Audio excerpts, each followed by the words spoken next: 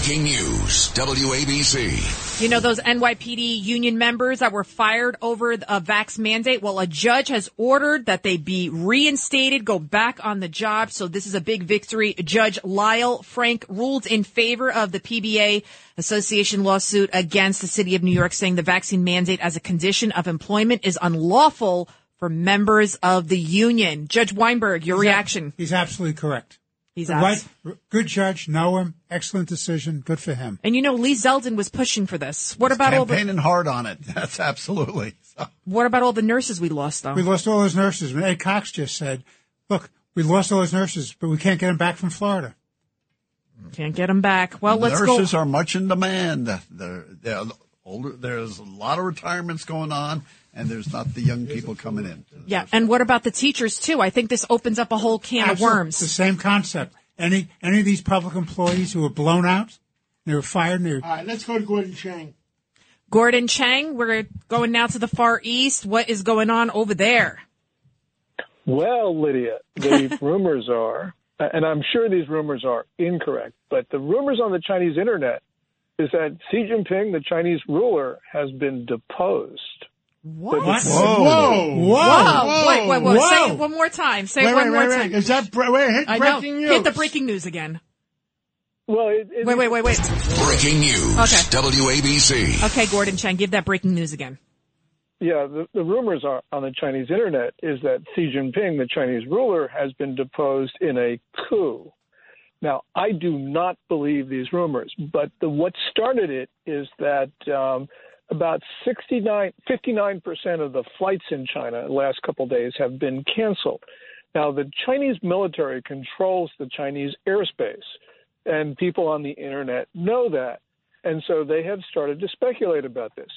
What this does say, though, is that right now China is volatile, it's unstable, and that's how these rumors get going. Now, I'm 99% sure that Xi Jinping is still in charge, but it does say that people believe that he shouldn't be in charge, and that's how I think that we are starting to hear things that would be inconceivable just, let's say, a couple weeks ago. Gordon, Ed Cox here. As you know, if there's a real change that happened, like it went from Mao after the failure, the Great Leap Forward, to President Liu Shaoqi, the titles stay the same, but the power shifts to someone else. Isn't that the way they do it if it's really happening?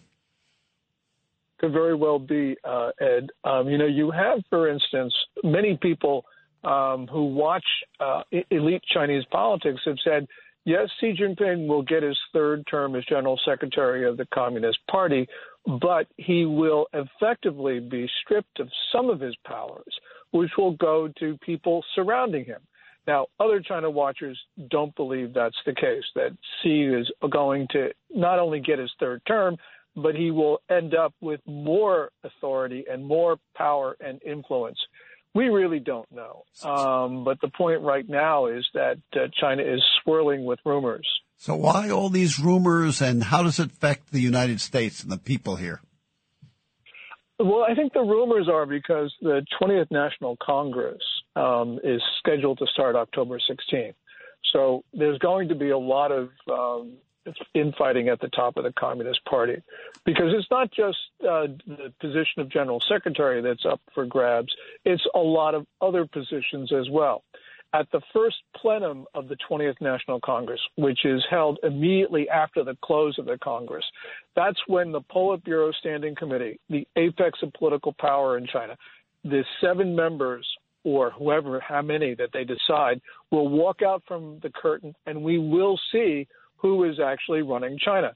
Everyone expects Xi Jinping, except for these rumors on the internet, expects Xi Jinping to be at the head of that line, in other words, to be the general secretary. But we won't know until they pull the curtain away and the 7 or however many guys walk out into the big stage. Wow. Gordon, it's Richard Weinberg. I want to tell you what's upsetting me enormously, which is the Chinese buying up the land in the United States.